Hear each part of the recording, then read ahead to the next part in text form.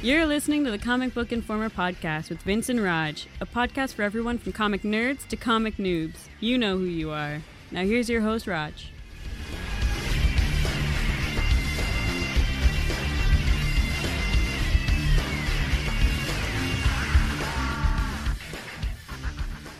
Hello and welcome to the Comic Book Informer podcast. This is Roger coming to you on Wednesday, Comic Book Day, the 25th of April. And with me, of course, same as usual, is Vince. How are you doing tonight? I guess I'm okay. You guess? I mean, you have to guess. Care much. Well, I asked. It's the first thing I asked. What more do you want? Never mind. Little inside baseball for you all. Normally we have a little chit-chat before the show, but I'm trying to rush for supper. I want to make sure we're done on time, and this has the potential to go a little long, so I'm just trying to... Did you forget you were hosting this week? Shut up, dude. I was going to let you talk lots. Just for that, no. Okay, this week, actually, we're going to do a retro show.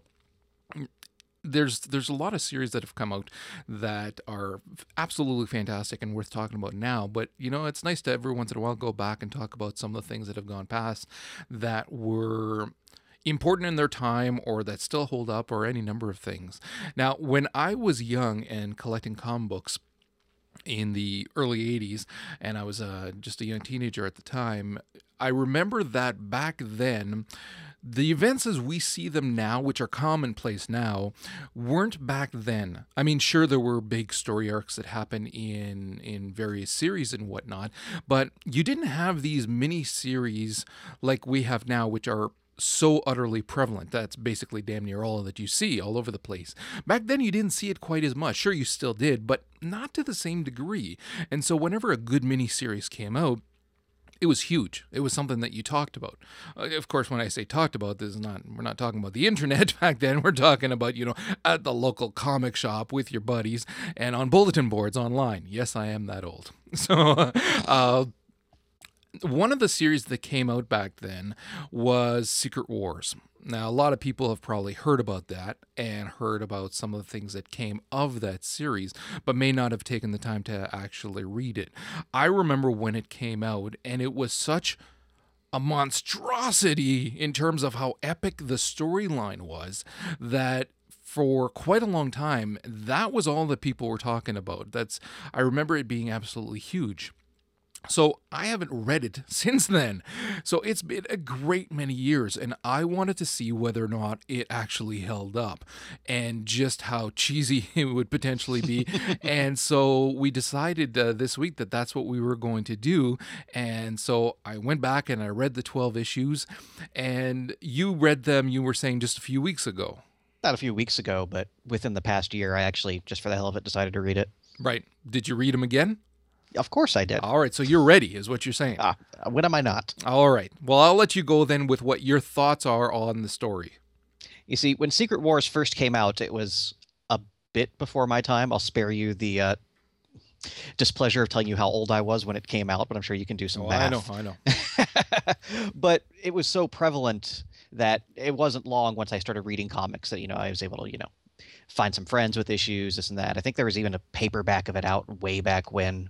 So I did read it early on in my comics reading career, let's just say. But in retrospect, it's interesting because we see these events these days, and the whole purpose of the events is just, to drive things forward, to get a bunch of publicity and this and that. And that's exactly what Secret Wars was. Secret Wars was published because Kenner, I think it was, maybe Hasbro, I forget, was putting out their first line of Marvel action figures. So they wanted a comic series to go along with it. That was the entire purpose for doing the Secret Wars. And yet still, you got, I don't want to say it was a groundbreaking story, like compared to this other stuff in the 80s, like it wasn't, Dark Phoenix Saga or anything like that, but it was solid. Like the characters all had proper motivations. Looking at you, Avengers versus X-Men. There was enough to it, and it was pretty interesting to read. Like I can't say, it was so amazing of a story, but it was a lot of fun to read. At very few points did I go, why would they do that? Well, there was a few points where I said that, but overall, no, you're right. Overall, it was good. But the thing that struck me in rereading it and being far more critical now than I was then, and having experienced a lot of truly amazing story arcs now as opposed to then. Sure, there were some really good ones back then too, but you got to admit some of the stuff that we've seen as of late has been mind-numbingly awesome, whereas back then you can get away with a lot less, let's be honest.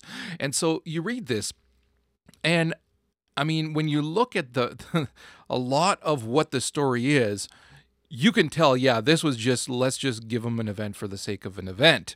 There's no rationality, and it's one of those where, okay, well, we don't have to make it make sense. It just has to happen. It was the 80s. Nothing made sense anyway. Yeah, so it doesn't have to be something where people can sit back and say, well, hold on, that doesn't make sense, or you're taking a shortcut. Whereas now you look at it and say, oh my God, the entire concept is a shortcut. Really, let's just create the most omnipotent being ever.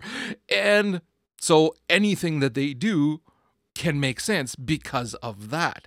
So it's an insanely huge shortcut. And yet, because of its time, because of the influence it had then, and because of the story too, it still winds up working. I mean, yes, there's huge problems with it at times, especially if you are very critical kind of thing, but it can still work if you're going in just to have fun kind of thing. You really do have to appreciate that I don't believe this story would work now at all. I think that fans would be far too critical of it. But if you can appreciate that in the 80s it worked kind of thing, then you can still enjoy it. And there's parts of it that are very enjoyable. But again, I don't think that now this would hold any water. Yeah, but that's one of those fun things about reading these old school comics, Yeah. because this is something that, let's face it, probably could not come out these days without it, just falling apart. And I love, like, right off the bat when they show off the teams, there's already so much going on there, because first of all, you have, Magneto on the side of the heroes, which that doesn't get explained until I think it's the last issue exactly what he's doing there. But that right there, right off the bat, it leads into some story developments. And then even with the villains, my God, the villain lineup, you've got Doctor Doom, Ultron, Kang, Galactus, the freaking Molecule Man. Like, any one of these people have stood up to the entire Avengers. So especially a young fan at the time, this was by far the most awesome thing I could have ever conceived in my fragile little mind. Well, yeah, it was just, there was so much going on. I mean, you weren't just looking at an X-Men storyline where you've got a large cast and there's a big impact in terms of what is going on. No, you've got the X-Men, you got the freaking Avengers tossed in for fun. Oh, look it, why don't we toss Spider-Man in, who's gonna freaking punk the X-Men later on too? Like, there was just so much tossed into there. And then when you're looking again at that cast of villains, it's like, it's not good enough to have all of you there. We're gonna toss in the baddest of the bad and see where that goes. And not just that, but we're going to continue to add some throughout the story as well. Freaking Lizard Man, he's just hanging out in his swamp, minding his own business. Nobody even knew he was there. And you got to wonder if, like, they started the series and then after a few issues have gone, damn, okay, we need something else here. We haven't brought in the freaking Lizard Man. How about Spider-Woman? Like these. Let's create new characters. Yeah, that are actually fairly strong in terms of character progressions. So it, again, in that time, it certainly was groundbreaking for, I'm not going to say for everyone necessarily, but especially for younger, more impressionable readers, or for any readers that were craving a story with this type of scope, then it was, you'd salivate over every issue and you couldn't wait to get the next one. At the time, not everybody had read, say, the Dark Phoenix saga or Kraven's Last Hunt or the Walt Simonson Thor stuff, or even like the Judas Contract and the Teen Titans, all these great storylines that in retrospect were some of the best of the time. At the time, not everybody had read that, because that was really a time where you were just following your favorite characters. You didn't have to read so many other comics. The whole shared universe thing. It was there, but it wasn't quite at the level where it is now, where you have to read 3 completely separate comics to get one storyline. But this was the one comic that everybody who read comics in the 80s had read. Every single person had read The Secret Wars. Well, let me put it in perspective too, and once again, showing my age here. When I was young and reading comic books, I lived in a fairly small town, and the next bigger town, well, it was quite a drive, and we didn't go there all the time. Anyways, where I lived, there was 2 shops that sold comic books. And that was it. And there were several people who collected comic books and bought them, most notably myself and a buddy of mine. And we used to like race to go and see who would get their comics first. And literally, we were missing issues out of our collections because one of us had gotten to the stack before the other one. And now, when this came out, there was no way in hell that either one of us wanted to miss on this. As it would happen, luckily, each of the shops carried it, so we each got an issue, but it was literally show up as early as possible. Even they hadn't put them out some days, and we would ask if we could go through the bins of magazines and comics to pick them out just to make sure, because there was no way in hell we could have a collection without all of them in it. So like eventually the town closer that was closest to us got a comic shop, and we it was like villains. Who's gonna get to her first, you bastard? That stopped, but it was awesome, and it was one of those series again that you could not miss. Now, in terms of the actual story, just for anybody who's never read it, basically, out of the freaking blue, a bunch of heroes and a bunch of villains are transported to, billions of light years away from Earth. They watch a universe collapse, and then they watch a planet being made of patchwork bits of the various planets that were destroyed in this. And then they find out eventually that this omnipotent being told them that whoever wins against, the 2 groups will have whatever wish they want granted. And so, again, you've got the good guys and the bad guys. So, of course, there's going to be fighting that ensues. And it's kind of like some of the things where we've seen recently in story arcs, case in point, Avengers versus X-Men, where it's just let's just figure out some reason to fight and we'll go from there. And that's what this is. What happened, though, is that there was a lot of things that came out of that, and a lot of interesting little rivalries and different things, especially, like you had mentioned before, between the X-Men and everybody else. And to the point where the X-Men sided with Magneto, which at that time was kind of unheard of. Whereas now that's just, he's part of them. But then it was like, holy crap. But it was because, again, that mutant versus everybody else. And so it created a lot of these different things between them as well as between the villains. And basically that's the entirety of the series. It's 12 issues of what kind of crazy can happen. Oh, damn, I'm gonna have to bleep that out. I forgot what podcast we were recording. What kind of crap can happen that we're gonna need to figure out how they get through it and this and that. And not just that, but how can it end? Because again, you can't have all of these powers killing each other off, and then especially if a villain wins, which for the longest part you're thinking is gonna be Doctor Doom, then they'll hold this insane power that they can then use to destroy everything. And that's the justification that the heroes have to continue fighting, because they feel they're saving their universe. And I mean, again, that's pretty much it. The resolution is kind of, don't look too much into it because not too much is explained in terms of just how this happened. You have to go on faith that it did. So again, in terms of what the story is, you could write out the actual story of the 12 issues in a line or 2. But so much came from that, and so much character progression came from there as well, that it still is a series that's very much worth reading.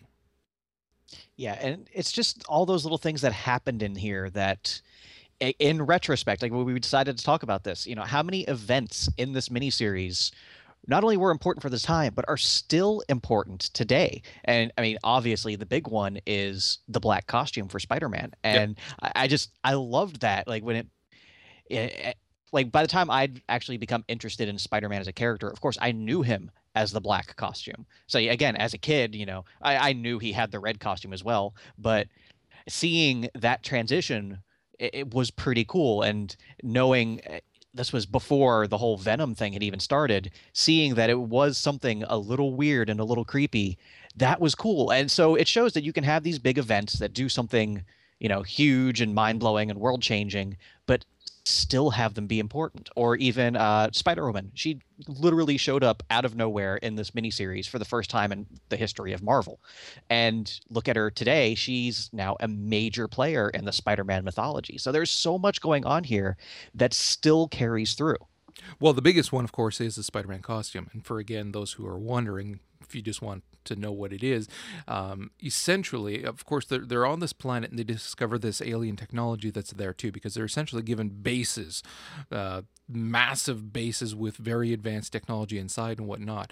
They figure out at one point that one of the devices can create costumes. You just have to think about it and it'll create your costume for you, or a new costume kind of thing. So Spider-Man bounces into there because his has gotten ripped to shreds, but he goes to the wrong machine. And so he sits down and he thinks about it, and out comes this black sphere. And then when he touches it, his spider sense goes absolutely ballistic, and it starts to cover him like, again, the suit, which anybody who read the Spider-Man at that time will then remember. You didn't find out until much later that that's actually Venom. That's the symbiote Venom. And so they really, really played with that after the series was done. It gave them this fantastic vehicle to have story after story and conflict and this new villain that they had so much freedom with in terms of how to play him, because it's this alien that can do damn near anything when you look at it. So I think that's probably the most important thing that came of this series. Mm-hmm. And just a couple things about the miniseries that to this day I just remember. And first is issue 4. The cover to that issue. That is just perfect old school comics to me. With the captions, under 150 billion tons of rock stands the Hulk. And it's a cover of literally the Hulk holding up a mountain. And that's just one of those great comic moments that years, decades later, I still remember perfectly.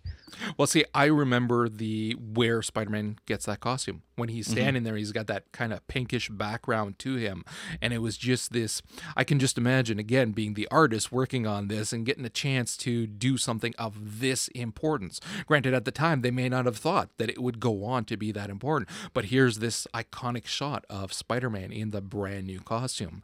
And there are a variety of little story bits, some of them not even important in terms of the story, and yet I remember them like, Jesus, how many decades later, and I still remember it. Like when Spider-Man is fighting Titania, and she's telling him to stand still, and he's saying, you would love it if we could fight in a broom closet. Then you'd get me, but around here, you can't get your hands on me. And different things like that I remember years later. The series is funny because, and if you decide to read it, you'll see what we mean. Like, when you talk about old school writing, oh boy. Like, I mean, you get that right away because all the exposition, Batman. Everybody talks. Everybody's got a monologue to say. Everybody talks about themselves too. Nobody thinks, well, I shouldn't say that. There are some thought panels, but not too many. Everybody says what they're doing. And that's one of the things that I'm so glad they changed that. I'm so glad that nowadays you don't get that. Nowadays it's, listen, it's on the freaking page. If you're too stupid to follow, then I'm not going to explain it. I'm glad, because holy crap. I don't have to tell you Storm is firing the lightning bolts. Yeah, really. Using her mutant power. This is over and over again, everything. And the other thing that I'm glad they don't do as much anymore either is the recap of everything that's happened up to date in a new and ingenious way kind of thing. Every single issue has some form of recap of what has happened so far. And it's like, oh, okay, we know. Jesus, Remember let's move yesterday? on. Yeah. Yeah. And so the thing too is, like, you're reading 12 issues. It's going to take you a while to read this. There is a ton of reading in this text. And again, a lot of this has to do with the constant monologuing and narrative everywhere, and they make light of it a couple of times, especially with Doctor Doom, which that I thought was funny. but yeah, it's again very old school in that way, as is the art. Most of the art is very good, but some of the panels, like, oh my god, that is so 80s. And She-Hulk in freaking leg warmers. And there's actually a panel where she says, oh wow, that was like tubular, to the max. And I'm going, oh yes, it was the 80s. I'm embarrassed to have been a part of it. Well, one thing I know we both want to talk about is the X-Men's role in the story. Because when I was young, I didn't go to the comic shop. I know they were around, but, I didn't go there. I didn't have that much money of my own to spend on comics anyway. So basically, my comics were what I could talk Grandma into buying me on our trip to the grocery store. Because back then, you could do that. Yeah.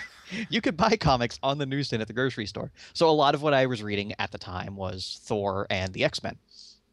So, like I said, later on, going back and reading the story, I don't want to say it's the first time, but I think this is probably one of the first times the X-Men had really interacted with the rest of the Marvel characters in a big way.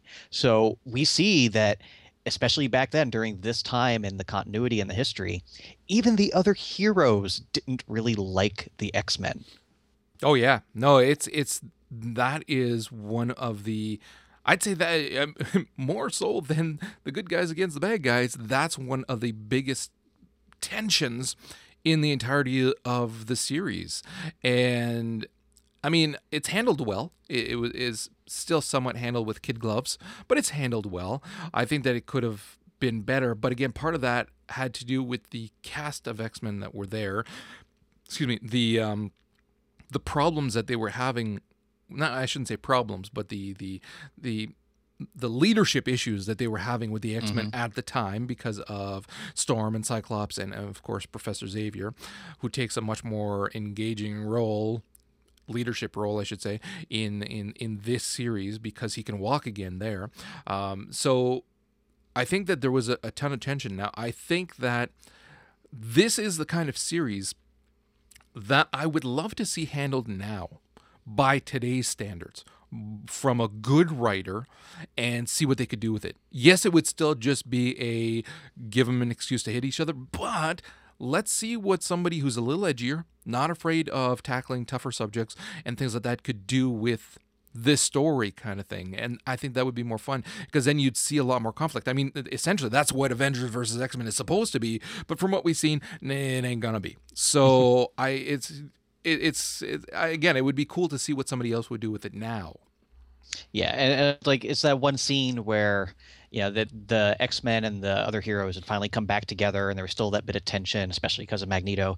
And Wolverine tells off Captain America. Yeah, he's like, "You're always talking about freedom and justice and this and that, but that doesn't apply to the mutants, does it?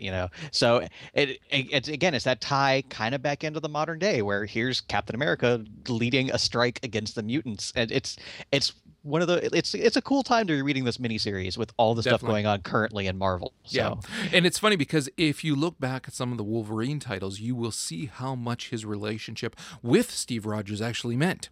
There's a very strong bond between them, and yet there were still periods of time where, because of that mutant conflict, it did cause a huge rift between the two of them. They kind of fix it a little too quickly in here kind of thing. But when you're looking at what they're up against and what they think is going to be their future, okay, it kind of makes sense that they would allow themselves a little bit more leeway. But then that's the other problem with this series is that because it was, again, back then, they allowed a lot more plot holes, a lot more jumping between the story than you're likely to see now. There are a lot of points where you're reading and you're thinking, is there a page missing? How did it jump from that to that? I mean, one of the iconic moments at the end where Captain America's shield is broken on the same page. It's the same page. I'm looking at it. He's holding the shield. In 3 of the panels, the shield is fine. Suddenly he walks out of the panel and the shield is broken. But then he imagines it as whole, and it is, because they kind of got their wishes at the end. And so a lot of things like that happen throughout that you're going, what the hell just happened? What did I miss? You didn't miss anything. That's just the way this was written. Just roll with it, because if you start looking at it and wondering where these holes came from, you'll be worse for wear. Yeah. And just one last thing I want to say is I love Doctor Doom. Yeah.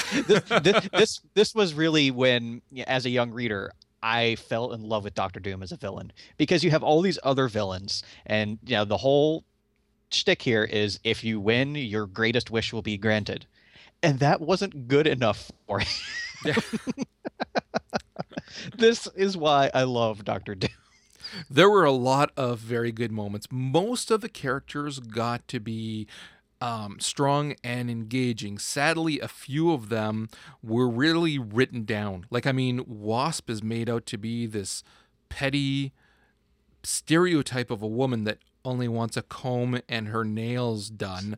That is just, again, insulting to the character. And yet you get something like that, or you get Colossus's story, which is like, yes, it's the love-struck kind of young man story, but it's still well done. It still was fun to read. It still was, you could feel for him kind of thing. And then how, especially Nightcrawler and Wolverine, how they relate to him and they understand kind of what he's going through. So there were some very poignant moments for a lot of the characters that really made them fun to read. I mean, hell, you just have to go back to the Lizardman again. And it's like, he had a fantastic role in this. And it was fun to read him. And here's just this, and it's not like he was in there that much, but it was well done. Mm-hmm. Okay. That's what I took out of this, was despite the huge, eventness of this, many of the characters still had that great character moment that developed them within the series, and really that's what stood out for me. Yeah, I wish it would have done a little bit more with Iron Man as well, especially seeing as it wasn't Stark. It was Rhodey. Rhodey. Yeah, it was Rhodey. Yeah. So you get that little comment early on of, where was that? Where he says, geez, you're giving him a hard time. What if he was black? And it's like, whoa, okay. And then later on, you see that, it's not freaking Stark in there. That's why. And so I think it would have been really cool if they actually would have done even more with that, because they didn't. There's a little bit, and there's a few moments like between him and Reed as well, kind of thing. But I think they could have taken a lot more time and had more fun with that character for sure.